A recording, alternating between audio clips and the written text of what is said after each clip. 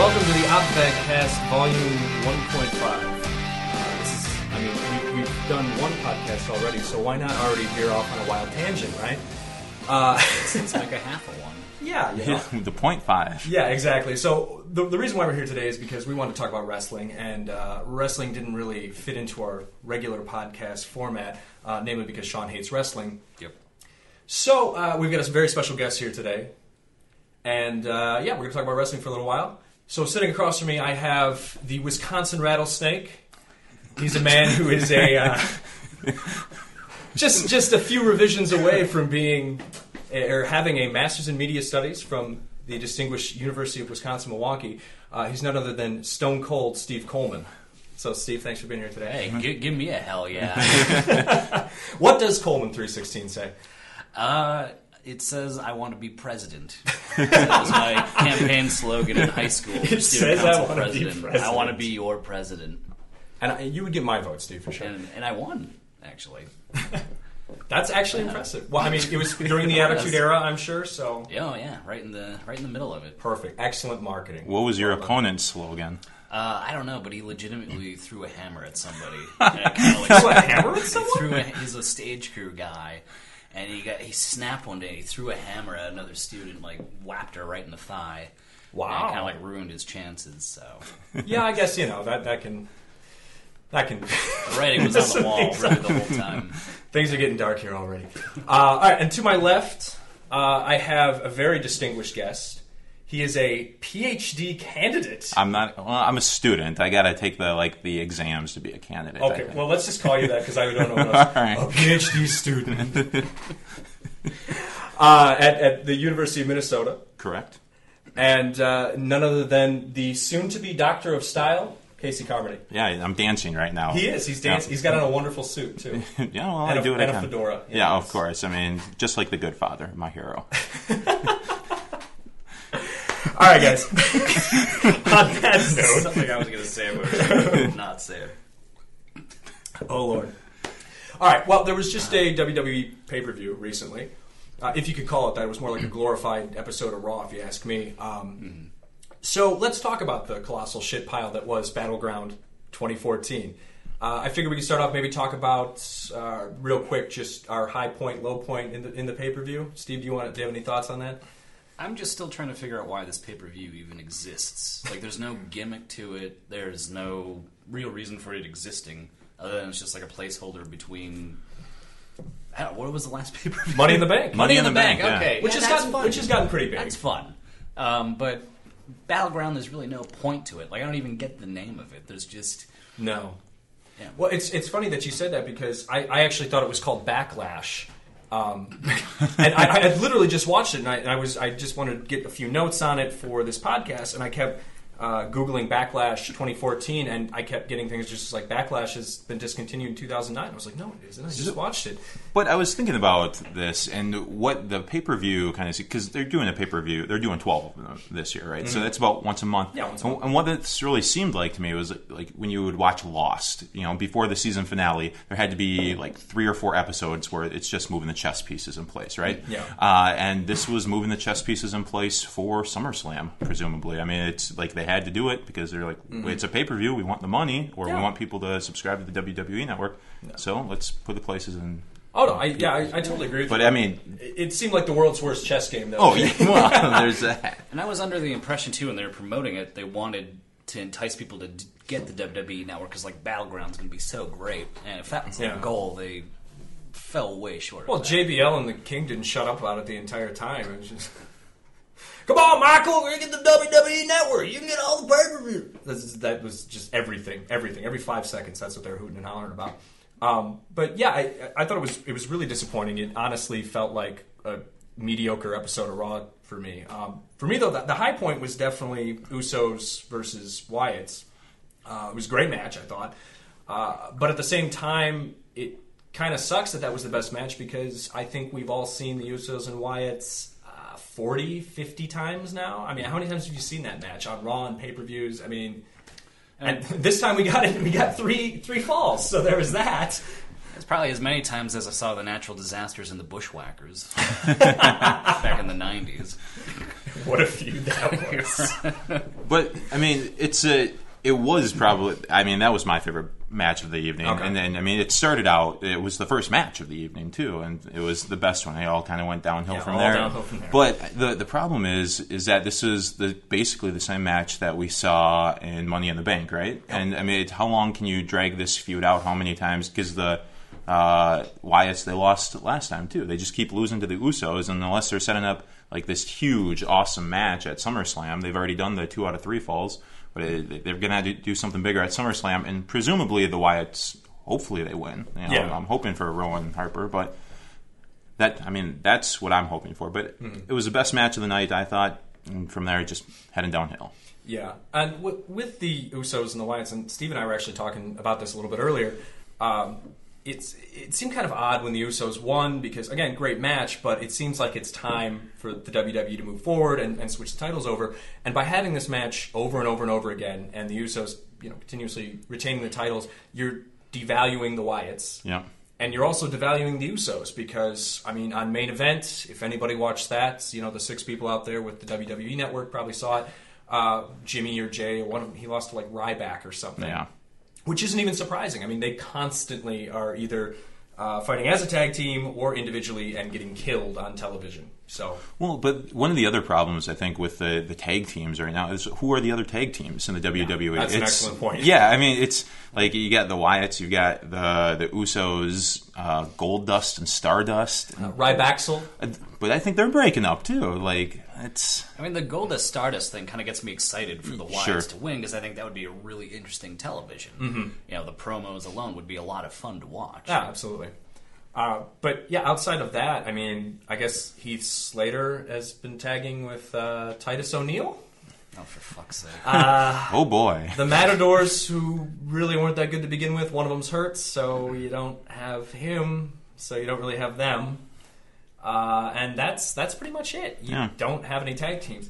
The only thing I can think of is down in NXT, the tag team champions there, who their name, it just totally out of my head. I forget what they're called. But I guess they've been completely dominant, so maybe you're going to bring them up soon and then have them be competitors. So that's the only thing I can think of. Sure. Okay, so after Usos and Wyatts, well, let's talk about low point for you. What was your low point in the Battleground pay-per-view? I'm going to go with the fact that Seth Rollins and Dean Ambrose did not actually have a match. Oh, God.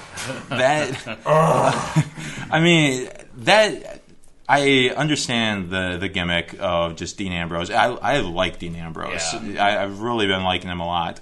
And just the fact that they just didn't have a match, period. It's just him running around, getting kicked out. Although it was kind of funny that he was hiding in the trunk of a car. Yeah. I appreciated that, yeah. Seth Rollins like, I don't need your security. I'm going to be fine. Everybody's like, He's getting in the trunk.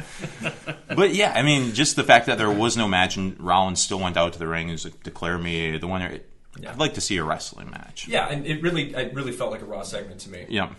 And, of course, Triple H, well, that's what's best for business. Oh, it's best for business when you don't have a really great match that was going to be on the card, and then you just don't do it. I don't really understand that. How about you, Steve? What was your low point?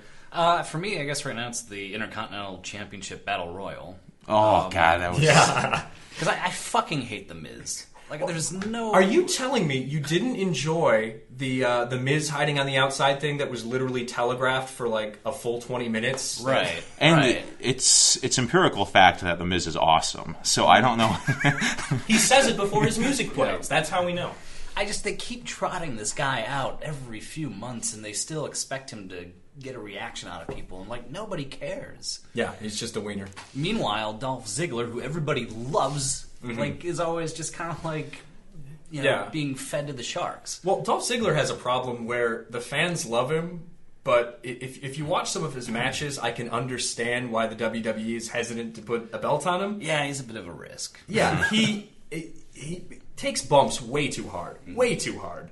And on top of that, a lot of times when he gets psyched up or whatever, he works way too fast. And actually saw that at the end of the Battle Royal. If you go back and watch that thing with him and Sheamus, he goes to do like I think it's called when you jump on somebody and start punching him. I think it's called like a Thez press. I think. Sure. Okay, so he goes to do a Thez press, and you're supposed to wait until the guy stands up, so then you can jump on him, mount him, and punch him. So Sheamus is on like one knee, just barely getting up. And then Ziggler is working way too fast, so he does this Thesz press, and like you just see Sheamus bend in half, and it's just this weird sloppy thing. JBL and King were like, that's something. Hey, it's a move. That was a move that he just did. And you can't have stuff like that. People are going to get hurt. He's going to hurt himself, and it's not like a once in a while thing for him. He does shit like that constantly. But, I mean, the idea of The Miz just sitting outside of the ring the entire time, I think he was in the ring for maybe a total of a minute and a half. Yeah, that's probably accurate. Yeah. Well, how about Heath Slater eliminating Cesaro? Oh, God, that hurt too. Who did Cesaro piss off? I don't know. Yeah, I could not believe that. I mean, it's one thing to not have him win, okay, but Heath fucking Slater, literally the guy who, I mean, his entire shtick for... like 2 years now has been just like, I'm going to get killed in every match that I wrestle in. It's embarrassing. I mean, Flo Rida just knocked him out on Monday. So what are you doing? Yeah, that was pretty rough. Well, and actually, my low point from the night came during the Battle Royal as well, and that was watching the Great Khali bend his knees. The Great Khali he looks like he's dying. I just watching him move, it makes me uncomfortable. He looks worse than Andre the Giant in the late 80s. Yeah, exactly. And it's really hard to watch. It's incredibly difficult to watch. But he has a great Twitter handle, or like a Twitter feed. If you get a chance, it's all selfies. What? For the most part, yes. Great Khali selfies. Yeah. I'm glad they trotted him out on Raw too, so he could do his one move, his like weird like palm slap thing, and then get his ass kicked by Rusev. But yeah, I mean, Great Khali selfies. The Khali. Are you taking a look at it? I'm looking at it right now. I think BuzzFeed or something featured it today, so I can't say that I knew this on my own, but it's great. And there's nothing that prefaces these pictures. It's just like a link to the picture. It's just him standing. Yeah. And doing nothing. Yeah, look at What's his Twitter handle? Let's put him over here quick. It's at Great Khali. Yes. At Great Khali. Make sure you follow him. All 6 of you who are listening out there. Okay, so we talked a little bit about Usos and Wyatts. Let's talk about the Divas Championship match. I was interested in this match because I've been trying to pay really close attention to the Divas division because I don't understand what they're doing. Mm-hmm. WWE's in this weird situation where they're obviously trying to be more family friendly, the PG era or whatever. And at the same time, they're the women wrestlers, or the Divas, are getting very popular. They have a reality show on the E! channel, which I didn't know anybody watched, but apparently it does really well. I watched the first episode the other night on the network. Yeah. I've caught bits and pieces of it. So they're really popular, but you can't do the normal thing where you just trot them off and rip their clothes off and have a bra and panties match, because WWE doesn't do that anymore. So, oh no, when they're not just sex objects, what do we do with our female wrestlers? And the answer is a whole lot of nothing at all.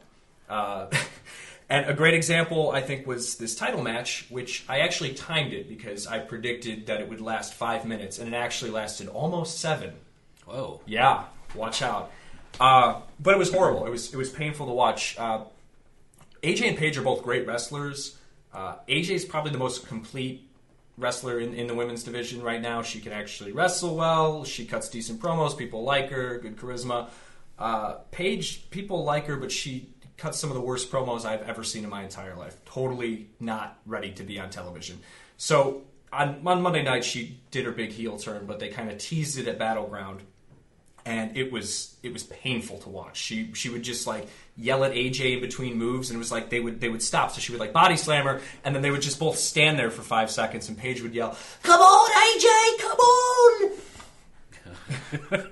And it was just like, what are you doing? It was weird. And again, I mean, Michael Cole and JBL already always sound bored whenever there's a Divas match on. Like they totally clock out. It's terrible during the pay-per-view. Yeah, during the pay-per-view, they were cutting a WWE Network promo during it. Like Michael Cole was, it's 6 months, $9.99 a month. It was horrible. Yeah, and then they had this really awkward moment where Michael Cole said something like, there's AJ Lee, and she might be the greatest diva of all time because she held the title for a year or something like that. And then JBL, he does this a lot, I think because he's an idiot. He just breaks character just to prove a point sometimes. So he just stopped. He was just like, Moolah, fabulous Moolah. What about Moolah? And then Michael Cole doesn't know what to say. So there's this really long, awkward pause, and he's like, well, Moolah was the women's champion, and AJ's the diva. Yeah. Although it set up the punchline for one of my favorite jokes of the evening, where Jerry the King Lawler said, Moolah's held the women's title since there's been daylight. And so I thought that was pretty good. God. He had some other crack about Moolah, too, that was... Yeah. It was pretty good. But, I mean, even during the match, they weren't calling it. No. Through the entire thing. I mean, and that, to me, that was a sign that, like, at least WWE, the announcers, at the very least, and I don't know if the writers or the company itself, doesn't seem to be taking the women's division seriously. You know, cutting promos during it, talking about their Twitter feud, and then talking about what frenemies means. And I don't know, they're just trying to explain it. I don't know what they're trying to do with the frenemies, but it doesn't seem like they're... At least the announcers weren't taking the match seriously, and that makes me ask the question, why should we then? You know? Yeah, exactly. And I think that's kind of your job as an announcer, too, especially if a match is going to shit, it's your job as an announcer to make me kind of forget how shitty it is. And they certainly didn't do that at all. It was embarrassing. It was just horrible. Absolutely horrible. And it's two very talented people, and it's just shitty. And then the next night on Raw, they had a match where it was, and this was Paige's heel turn. So you have AJ and Paige on a team, and then you have Emma and Natalya. So if you were to like isolate probably the four most talented like pure wrestlers as far as the Divas division goes, there you go, right there. Maybe throw Naomi in there too. She's pretty solid. But again, the match lasts for like 3 minutes. They don't get to really wrestle at all, and it's just a total wash. So who gives a fuck? I don't give a fuck. Although, I mean, I've been listening to a lot of wrestling podcasts and whatnot. The joke at my house now is that all Casey does is listen to old guys talk about wrestling, because I'll watch all the Legends of Wrestling on the network, and now you get to talk about it with not so old guys. Exactly. But some of the podcasts, they just loved what the Diva stuff is doing. Like, they think the wrestling, maybe it's just they think the wrestling's good, and I don't know if they like the storylines or what, but I was listening to a podcast today where the people were saying, yeah, the Divas match the best match of the night was between Divas and Tag Team Championship. Wow. That's insane. Well, I mean, maybe that speaks more to how shitty the pay-per-view was. That could be it, yeah. And how shitty women's wrestling has been for years, at least how it's been marketed and treated. Yeah. So, well, it's always been a total throwaway, I guess. I mean, in the 90s, they would constantly just get rid of the women's title just out of nowhere, and then it'd be gone for 2-3 years, and then just bring it back, unceremoniously get rid of it over and over again. But the thing that really sucks is if you watch the women's division on NXT, the booking there is fantastic, and you actually there's a match between Paige and Emma when Paige became the NXT Women's Champion, and it's like a full 20-minute match, and it's amazing. Wow. And Summer Rae's work in NXT is pretty solid. And, they're not bringing up the fact that Fandango dumped her on Twitter every 3 seconds. Which is, that's her entire storyline. So, who's Summer Rae? Well, in NXT, she's an excellent wrestler, and she's very accomplished. And when you bring her up to WWE, she's Fandango's boyfriend, and he dumped her, so that's a storyline. Emma, what is she? She's a fantastic competitor in NXT. You bring her up to WWE, she dances around like an asshole with Santino. I wonder how many women are in the WWE's writer's room. That's Stephanie McMahon. Yeah. I mean, really, if that. I mean, she was a creative consultant. Oh, was she? Okay. Yeah, but she's arrested now, so... Yeah, she's been arrested, Steve. Assault? Maybe you missed it, Brie Bella? Not supposed to break kayfabe? I think that's probably a big problem, too. I'm sure they set up all the main storylines, which all involve men, and then the women are just like, well, they're popular, what do we do with them? And I think the natural inclination for them is, well, let's use a man to push their storyline forward, because that's what they know. So, yeah, that's probably a big part of it. Okay, let's talk a little bit about Rusev and Jack Swagger. It's kind of an interesting one. Oh, Lana. Oh, Lana, your Malaysian airline joke. That was pretty rough. That pissed off a lot of people. Yeah. I just couldn't believe it. Like, she said it, and I was like, what? And I actually rewound it, and I was like, oh, yeah, that was in poor taste. Not good. Way too soon. And then I didn't like the WWE apology, too, where they're like, oh, well, if somebody misunderstood what we were trying to say, what exactly were you trying to say? I mean, but I don't think anybody would have blinked twice if that happened in the Attitude Era. Oh, no. I mean, yeah. No. It's just the context of the family, or the now, is it the Now Era? Yeah, the Now Era, or the Reality Era, or the PG Era. I don't know if they've settled on a name. Yeah, if that was Attitude, I mean, God, Vince Russo would shit out something like that every week. So, but Attitude was also pre 9/11. Yeah, that's part of it too, I think. And yeah, I don't know. Yeah, 15 years ago, that probably would have gone over and nobody would have said anything. And even 10 years ago, I was talking to you about this last week. I was doing some research for something, and I came across a storyline from, I think it was 2005, maybe. And it was between Kurt Angle and Booker T. So the whole push for the storyline was Kurt Angle hates gutter sluts. Okay. And then that moves on to... Naturally. Yeah, and then that moves on to Kurt Angle thinks that Booker T's wife is a gutter slut. And Booker T gets angry. Naturally. And then that moves on to Kurt Angle wants to rape Booker T's wife. So I don't know how that works. But... there was all these weird promos. Like, there's one where Booker T's wife goes back to the hotel room, and like, Kurt Angle's standing there in the bathroom in his underwear, and they had a match at a pay-per-view, and if Booker T won, then Kurt Angle had to back off, because obviously that's how you settle these things, right? We don't get the police involved. You have a wrestling match, silly. So they have their match, and Booker T wins, but Kurt Angle's not having it. So he goes backstage, and there's video clips of this, and he just, like, gets on Booker T's wife, and she's screaming and, like, fighting him off. And then they settle it, because you can't just settle it once. You got to settle it again and again. And their final match, it's Booker T and his wife against Kurt Angle in a handicap match. So in this match, and there's some real great gifs of this online, every time Booker T's wife is in the ring with Kurt Angle, he just, like, gyrates his dick all over her, like, over and over again. Like, he puts her in a power bomb, and he's, like, humping the back of her head. And it's just, like, crazy shit like this. And this is post-Attitude. This is 2005, where apparently it's fine for Kurt Angle to rub his fucking balls all over Booker T's wife. I mean, it's insane. It's insane, some of the things that they got away with, and nobody said anything. I didn't remember that.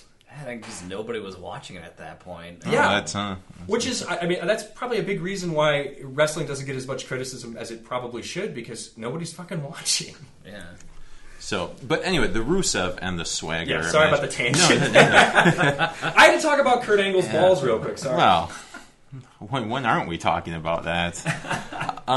But with the Swagger storyline, but he is just flipped over. I mean, he had the whole Tea Party pretty. I don't want to say racist stuff, but it was invoking a lot of race. Xenophobic, at least. Xenophobic. Well, and the reason that I don't want to say it is because I also watched because Glenn Beck called Zeb Coulter and Jack Swagger racist, and then they cut a promo and then broke kayfabe. And then just explained to Glenn Beck how stupid he was, that they were characters.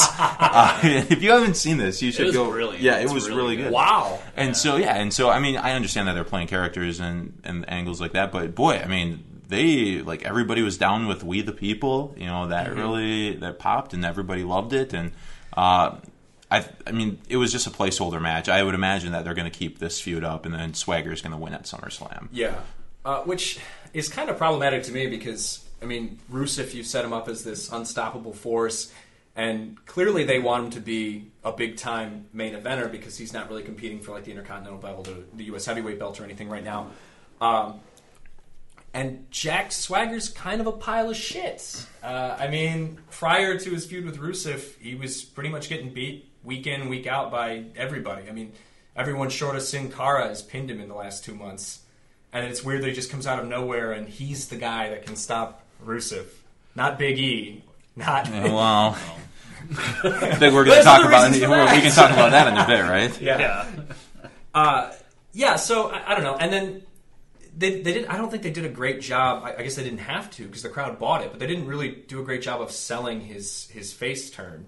I mean, he injured Bad News Barrett, and then he was just like, "We don't like Rusev because he hates America," and then everyone's like, "Yay!" And that's pretty much it.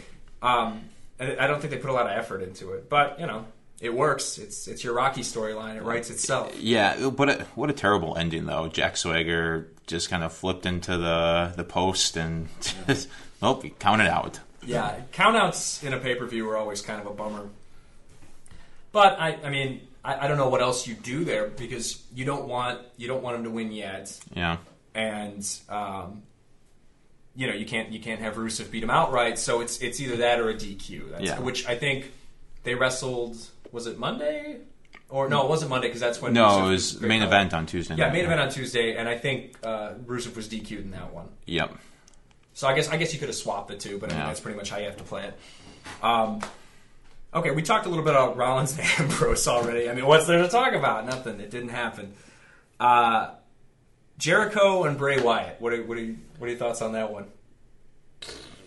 That's my reaction too. I mean, not impressive, not really interesting. No, it kind of felt like it was in slow motion, and I don't know why. Well, one of the things, Bray Wyatt's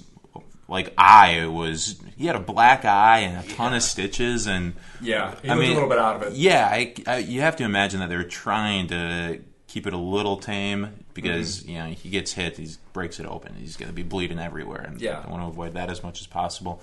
But I mean, this just another place marker for going forward into SummerSlam. I think. I mean, this feud is going to continue. We saw it on Monday night, where Bray or the Wyatts seemed to jump Jericho backstage in the locker room, and it's just another placeholder match. Yeah, and there wasn't a lot of psychology behind it, though. I didn't think there wasn't anything like I understand keeping the action of it tame, but.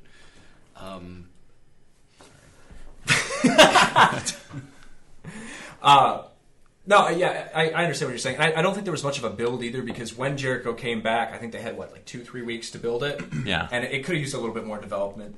And Bray Wyatt does this thing. I love Bray Wyatt in the ring sometimes, but other times he can either be the best guy in the company or the absolute worst. And this was not a good night for him. Yeah.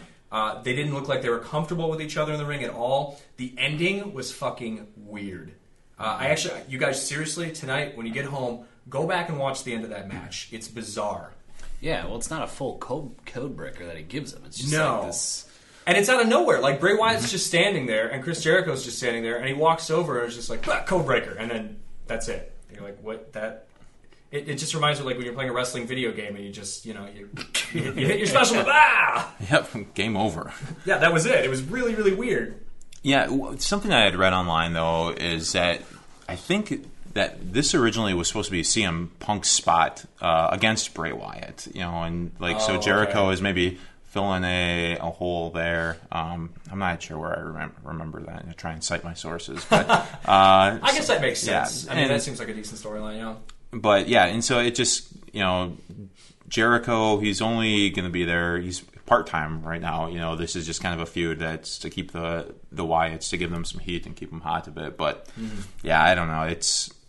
It'll probably start picking up, come a month from now, SummerSlam. So did you buy the new Fozzy album? No. Oh God.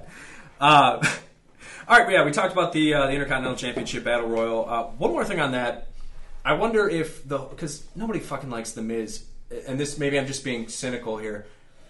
Maybe it's a brief Miz push because he's got that stupid movie coming out. Yeah, it's got to be. Seemed like a promotional thing. It like the Marine 4? Or what? Yeah, the Marine something. Marina, no John Cena. Marina? The Marina. The Marina. It's great. He just lays on the ground and people stack boats on him. Wasn't Ted DiBiase the second Marine?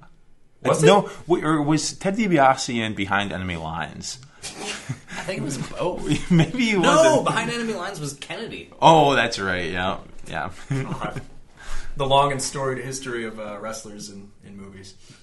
My favorite is actually there's a slasher movie starring Kane. It's called See No Evil. Oh, a sequel's coming to that. I saw that opening night. Oh my god! Yeah, I tried going to The Omen. It came out the same weekend as The Omen. Couldn't get into The Omen because it was 6606, and I was like, oh, well, I guess we'll go see No Evil instead. Maybe it wasn't opening night, but that's the reason I ended up seeing that in the theater. I love that movie because Kane doesn't even try. It's just Kane as Kane. Like his character is just like, hey, what if Kane just killed like teens? Oh my god, dude! You hear what he did to Undertaker's family?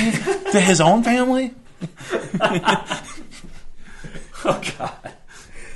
Well, and then we had our main event: Cena, Kane, Orton, and Roman Reigns. How exciting was that? I was stunned by the outcome. Really, No. John Cena went. I mean, Who knew? I mean, with that SummerSlam poster leaking, I was totally could not believe it. And the near falls were kind of fun. Mm-hmm. That's about it. Obviously, they're trying to push Roman Reigns for the future. I personally am not that excited by him. I mean, I don't think he's that interesting. No. He needs some mic skills help. I think he's all of the members of the Shield I like a lot, but he's probably the worst off post Shield because Rollins is Money in the Bank. Dean Ambrose is just crazy, and I like Dean Ambrose's his gimmick. But yeah, I mean they're really pushing Roman Reigns, but he doesn't seem to have a lot of charisma. Yeah, and the fans love him, but at the same time, I mean, what's his gimmick? If Dean Ambrose is crazy and what's his face? Why am I blanking? Rollins. Seth Rollins is, he's the sellout and he's slimy. Well, what's Roman Reigns? He's just a white guy with hair. That's what he is. He's Samoan. He's Samoan. Yeah, look at him. I don't like his new tights either. It looks like he took his old stuff and he had some sidewalk chalk and he let like a small child just draw lines on it. It's weird. He's just got. And he's wearing like Jenko pants from 1997, and it's really weird. I'm not down with it. It's like a Hardy Boy in a vest. He does look like a Hardy Boy in a vest. Roman Reigns was briefly with the Minnesota Vikings, though. By the way, really? Yeah, he started out in the NFL, and I can see that he's got a bit of a linebacker build to him. Yep, and he's also cousins with The Rock. I did not know that. His dad is Sika from the Wild Samoans. Huh. Well, and then you guys are like walking Wikipedia pages. The Usos are first cousins once removed with Roman Reigns also. Huh. Interesting. One big incestuous family. Yeah. That's what wrestling's all about. Yeah, that match, I don't know. I mean, again, it had a real like Raw finale feel to it, more so than like a main event. I think, with the exception of Roman Reigns, because he hasn't been doing the main eventing thing for that long, Cena, Kane, and Orton could do that match in their sleep. They've probably done it like 1,000 times. Oh, yeah. And the booking for it and the storyline behind it is kind of weird, too, because it seems like a pretty simple finger poke of doom setup to me. It's one thing at Money in the Bank where it's like, oh, Kane has to help him and stuff like that. But even though Kane was kind of on the fence, apparently, because he attacked Orton and whatnot, they set it up so in the beginning he was actually trying to help Orton win. So why don't you just... let Orton put you in a headlock and tap out immediately if that's what you're going to do. But yeah, well, I mean, the vignette between old Kane and Orton was really weird earlier in the night too, where it just like Orton, Kane, just trying to whisper to find Kane, and just Kane comes out. You shouldn't have come here, Randy. It's not Kane, by the way. It's the Demon Kane. Yeah, the Make Demon. sure you say it the right way. I prefer him as the Big Red Machine. But Why are they doing that? What is is there some sort of logic behind calling him the Demon Kane? Is that... I don't know. He's been around for a while. We know who he is. You're not selling anything here. I don't... Well, the benefit of being the devil's favorite demon is never having to say you're sorry. That's what Kane said. The demon Kane said. Maybe that's how they differentiate between corporate Kane and now... Yeah, not Kane. corporate Kane. Although it's interesting, a little bit of history... The Undertaker, when he first came to the WWE, right after Survivor Series, for a while on TV, they billed him as Kane the Undertaker. Huh. That's weird. Yeah. I did not know that. In fact, I think you can look it up on YouTube. I think there's actual footage that exists from like a Wrestling Challenge episode, and Gorilla Monsoon's like, "Oh, Kane the Undertaker, this youngster." This youngster. Oh, Lord. Yeah, I don't get the Kane thing at all. All right, so we talked about the Divas division a little bit already. I want to touch on that, so I think we got that nailed. The other thing that I want to talk about was this new Nation of Domination thing that seems to be forming. So the other night, well, first let's start off with the beginning of Raw, because I think this kind of leads into it. Triple H came out and he kind of addressed the fans, and he sort of made fun of how people talk about the WWE on the internet. So it seems like he's been reading some forum posts or something, or perhaps an article in the Atlantic. And he kind of made fun of the fans for trying to dictate how WWE does things and yada yada yada, and poke fun at people. And then, and this is right after the Atlantic article came out that talked about WWE's race problem, we have Xavier Woods come out in a nice suit and some glasses, and he gets Big E and Kofi Kingston together, and he says, I'm sick of us getting stepped on. It's time we take what we want. So maybe a new Nation of Domination thing? Is that WWE's answer to their race problem? Is to have Look at the Black People, the group, again? Is that? Well, it's one way of saving the reputation. Is Farouk going to come out with his comical hat or what? I think Ron Simmons is just going to come out and say, "Damn!" Yeah, that's his thing. That's what he does. Well, and the thing, as us three white men are That's sitting right. here discussing race, The authority on race. yeah, well, Three white naturally, guys. naturally. But the Atlantic article, for all of you listeners out there, Dion Barry, go take a look at it. It's what pro wrestling is fake, but its race problem isn't. It was a good article. It addressed some serious problems, and really it kind of based it all a lot on the fact that Rusev was beating a bunch of jobbers, essentially, and a lot of them were black. And that just kind of raised the question, why are so many jobbers in the WWE black? And so, there was a lot of talk. I was listening to the Cheap Heat podcast last week, where they actually interviewed MVP, who's now in TNA, and he kind of took offense to the fact that, because he's got kind of a faction going in TNA with a couple other African American wrestlers. And he said that people call them the new Nation of Domination, and he took offense to being called that because he's like, oh, so we're black guys that are in a clique, or we hang out together, and all of a sudden we have to be the Nation of Domination. And so I don't know what the angle is going forward, but they're probably going to be heels, right? Kofi Kingston, Big E, and Xavier Woods. But yeah, I mean it's good. They'll probably get a bit of a push out of it, and I mean it's a way to address it. But yeah, I mean completely came out of it had to have come out of the Atlantic article where Vince McMahon is sitting at home popping up the Atlantic like, oh, what's on the internet today, and just typing it up. What the hell is this? The Atlantic, and he just calls him Hunter. Have you seen this? I like the idea that he calls his son-in-law Hunter. He calls him Hunter, Game! Hey, Game, have you seen this article on that thing they call the internet? I like how you had Vince talking to his computer. What is it? But yeah, I mean, it's a direct response to it, and it's a serious problem that they're and the big point is there's never been a WWE champion, or a heavyweight champion that's been black. I mean, they did point out later that technically the Rock, the Black Rock, the Block, but the Rock, I mean he's part black, but he kind of identifies more with the Samoan heritage. Yeah, absolutely. Come on, Rocky Maivia. Yeah. Well, I did read somewhere, I forgot where it was, but where they were talking about when they gave Mark Henry the World Championship. So, the less than WWE Championship. And that, I guess, came about after, Doc Hendricks, Michael P.S. Hayes. Oh, yeah. When he was a road agent, he said something, I think, directly to Mark Henry. He got, suspended for it, but he used some sort of racial slur towards him, and it got out into the media, and to do damage control, I guess they gave him the strap. Yeah, which is, I mean, this is the same guy that they treated like shit for years, too. I mean, he had an entire storyline where he was, banging Mae Young, and she gave birth to a hand. I mean, that was... Let's give Mae Young a hand. And he'd been working for the company for 12 years at that point. Yeah, before they even gave him a championship. But, I mean, I was going back and watching some Attitude Era stuff and seeing DX come out in blackface. Oh, I mean, God, that was pretty... Like X-Pac. This isn't new. Like, this is a serious problem that they have. And, I mean, it's...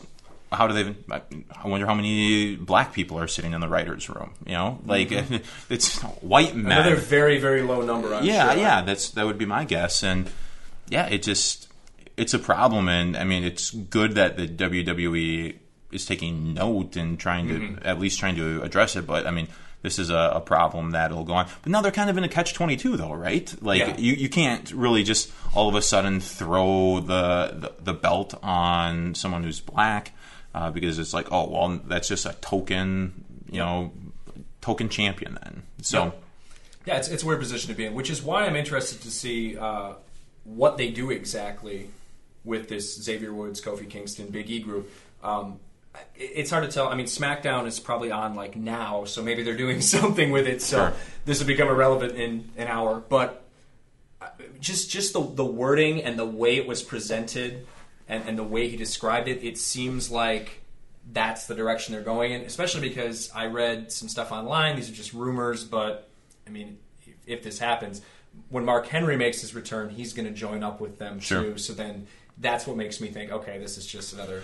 But you look at the three guys they're pushing, none of them are going to win the championship. Nope. Like, there's no way. Like, Big E, or, I mean, the most that you think one of them would do would be maybe Intercontinental. I mean, Big E was Intercontinental champ. Kofi Kingston was. I mean, Xavier Woods, Which at this point, I mean, why would you even want to be the Intercontinental champ at this point?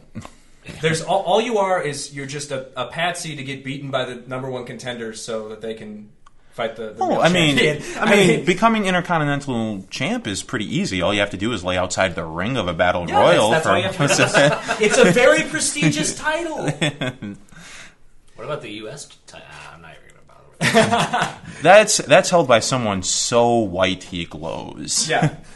Literally. Well, and that title, I mean, I guess Sheamus defends it, enough. But before that, when Dean Ambrose had it, it was hilarious because I don't think he ever defended the title at all. No. Like, I mean, can you think of one until he lost it? I guess, but I can't think of a single title defense that he actually had. No, I can't. So yeah, I mean, they don't really. It's not like the '80s or the '90s when the Intercontinental Champion meant something. Like that was a stepping stone to being the next World Heavyweight Champion. It's not like that anymore. And yeah, with that group, I mean, Xavier Woods has just been nothing. He's been a jobber, and he doesn't really have. There's no personality angle for him. Kofi is fantastic. He's great to watch. I'd love to see him be a champ, but he can't cut a great promo. At least he doesn't have a Jamaican accent anymore. So and it would take him out of the Royal Rumbles. That's his bread and butter. I mean, that's another thing. They're always like, Mr. Battle Royal, Mr. Royal Rumble. Has he ever won a Battle Royal ever in his entire career? Not that I'm aware of. I don't. But he's a tough guy to eliminate. He is. He's fun to watch. Although the Battle Royal at Money in the Bank, the near elimination for him is probably my favorite one I've seen, where he goes over the turnbuckle and lands with his feet on the steps still. That was impressive. I did like when he leaped onto Big E's shoulders. Oh, yeah. That was pretty cool. But again, it's all for what? So we can get eliminated 30 seconds later. So you get kicked in the head and just fly out. Yeah, exactly. That's all that matters. And Big E, I mean, he's got the size. He's got an okay moveset for a guy his size. He can actually fly around a little bit. But he cuts the worst promos I've ever seen in my entire life. They're not fun to watch at all. Just embarrassing. And that's a problem. Because, if you can't cut a John Cena promo, you can't be the champion.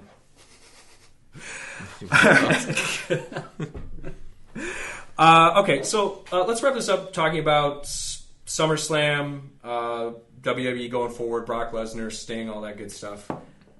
Let's talk about Sting first, because you were mentioning he was at the Comic-Con. Yeah, he showed up at Comic-Con on their WWE's panel. I think they were promoting like their action figures and other stuff, and it was just Hulk Hogan, Daniel Bryan, and Paul Heyman.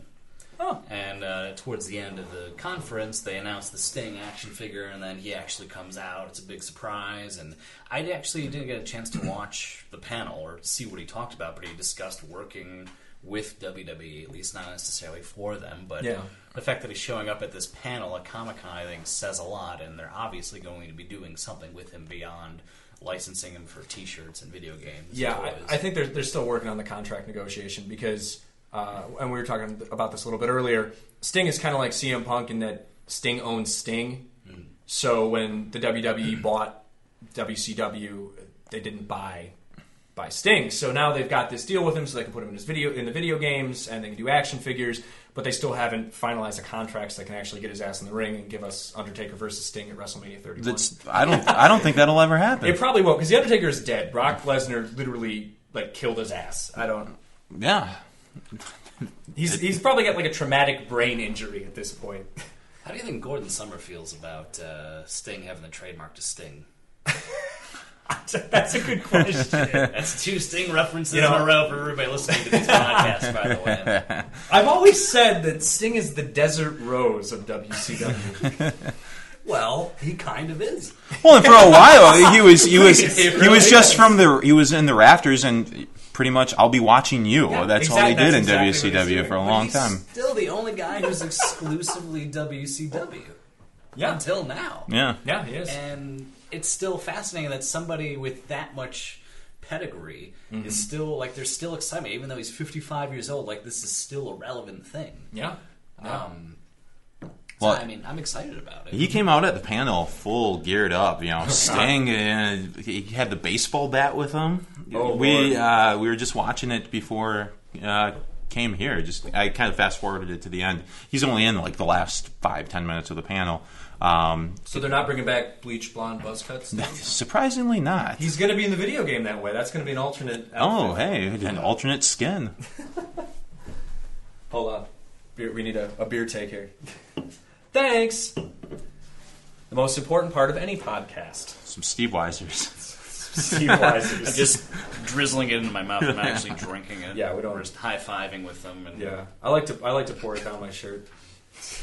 So that'll be interesting to see what they do going forward because everybody would have loved to see a Sting and Undertaker match. It would have been better 10 years ago. It's probably not going to happen. So what do you do with Sting? It's going to happen.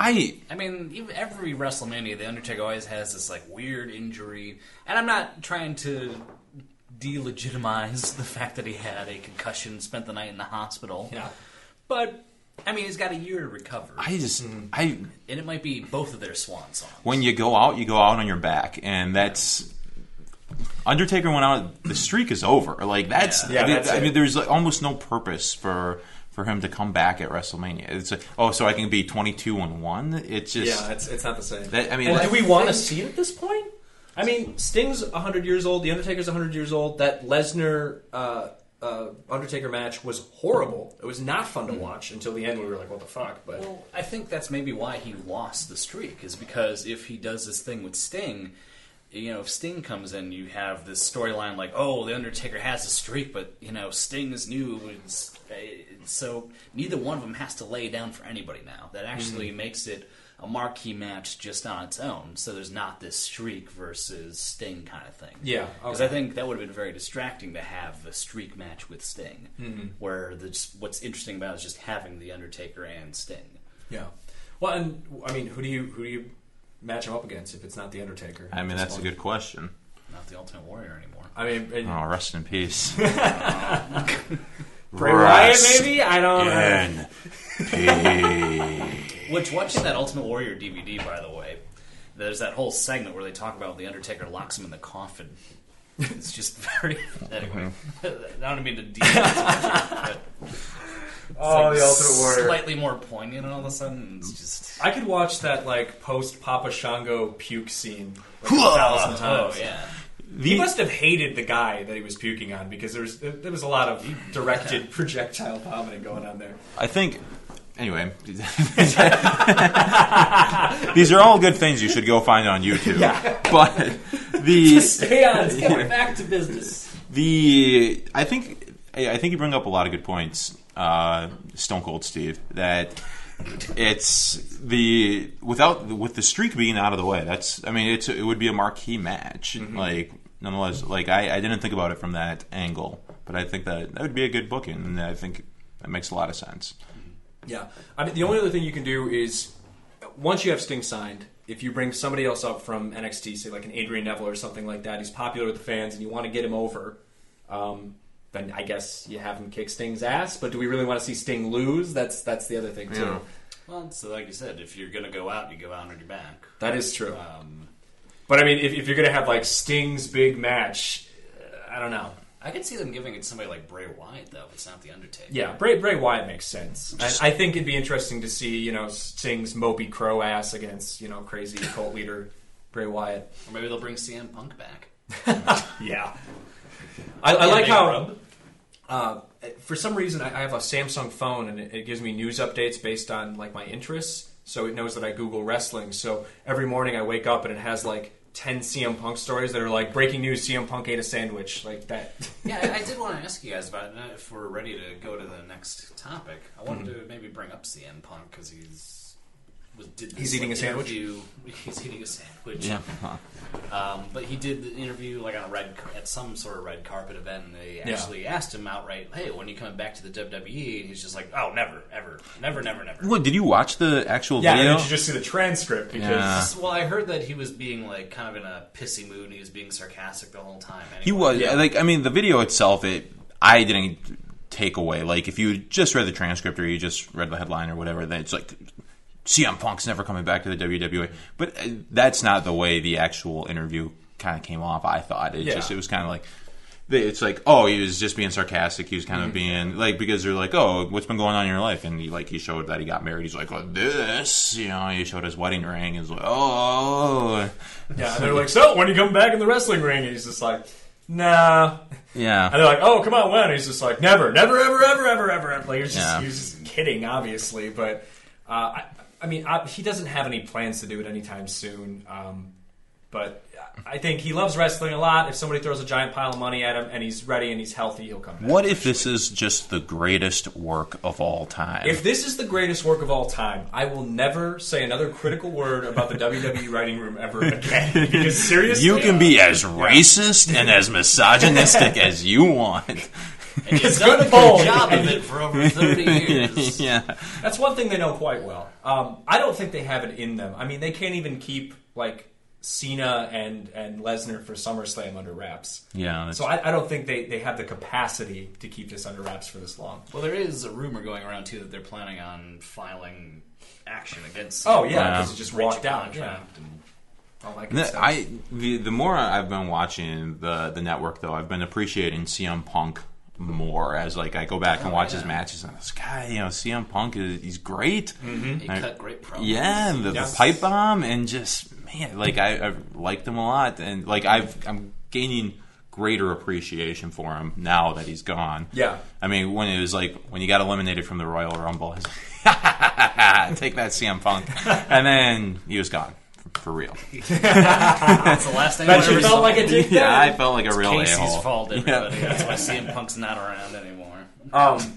Yeah, I totally agree with you. Like, going back and watching some of his old matches, especially the infamous Money in the Bank 2011. That is an incredible match. It's so great, and just there's that moment where the crowd's chanting, "You can't wrestle," and obviously they mean John Cena, and CM Punk just kind of stops. He's like, me? Like, he just mouths me, and everybody's like, boos that, and then he points to John Cena, and everybody cheers. Yeah. It's beautiful. It's absolutely beautiful.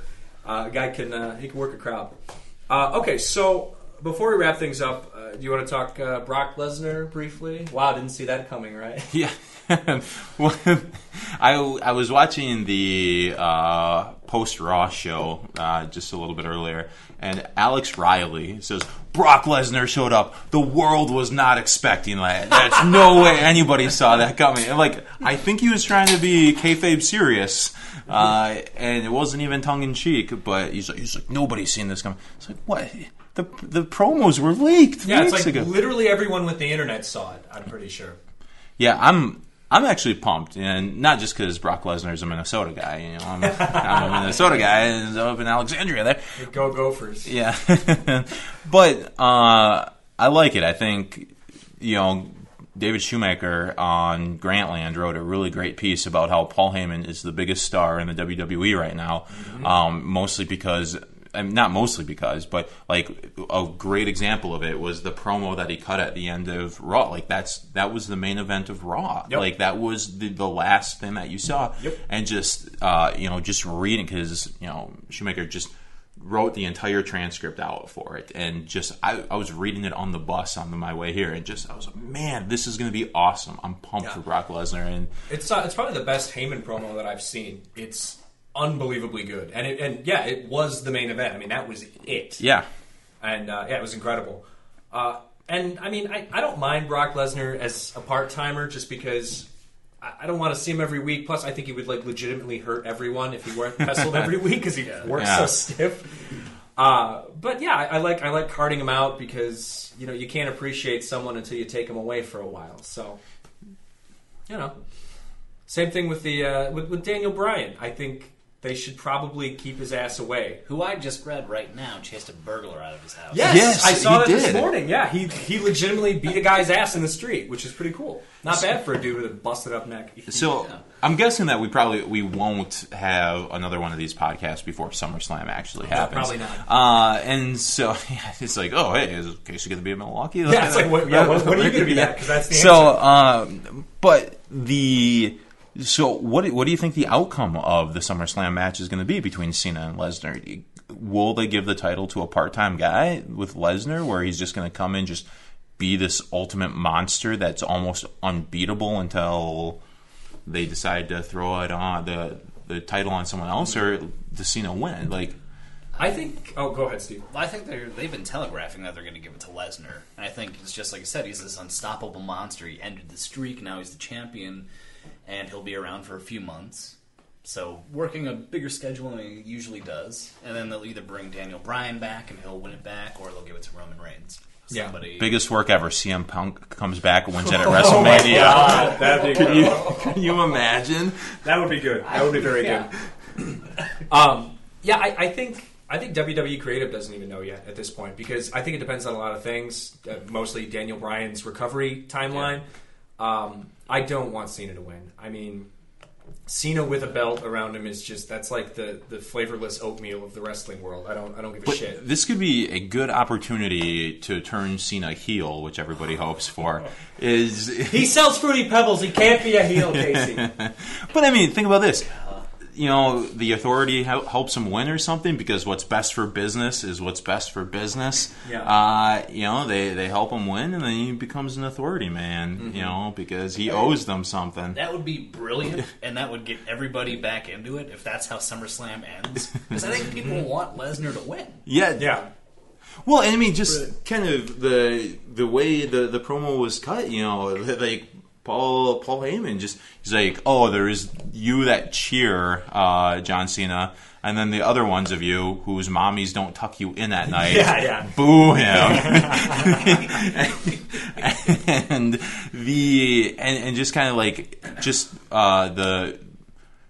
but and then you also have Lesnar, who's always booed. Paul Heyman was booed at the Comic-Con panel because he came out. He's like, I'm the one behind the one in 21 and 1. Lesnar. Yeah, my client, Brock Lesnar. Yeah, and so he was booed at the Comic-Con panel. Well, Michael Cole was booed I would too. boo the shit out of Michael Cole too. But yeah, JBL I'd hit with a tire iron.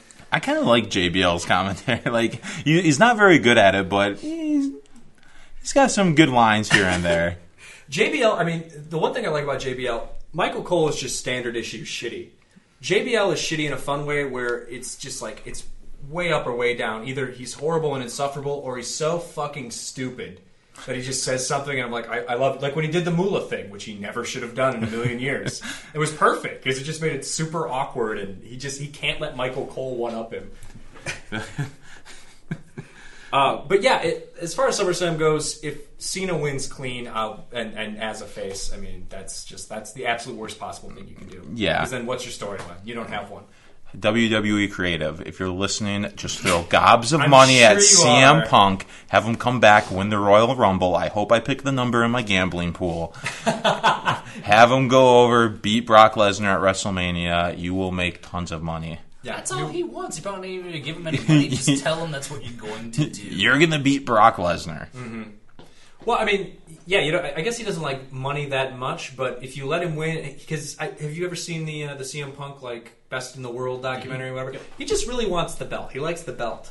Give him the belt for just WrestleMania, and then you can fire him again or whatever you want to do, or you can walk out. I don't care. Just bring him back for a second, and you will be everyone's favorite company in the whole world. That's really, he wants that WrestleMania moment kind of thing too. Yeah, That's absolutely. the first time he thought about leaving is because The Miz was in the main event.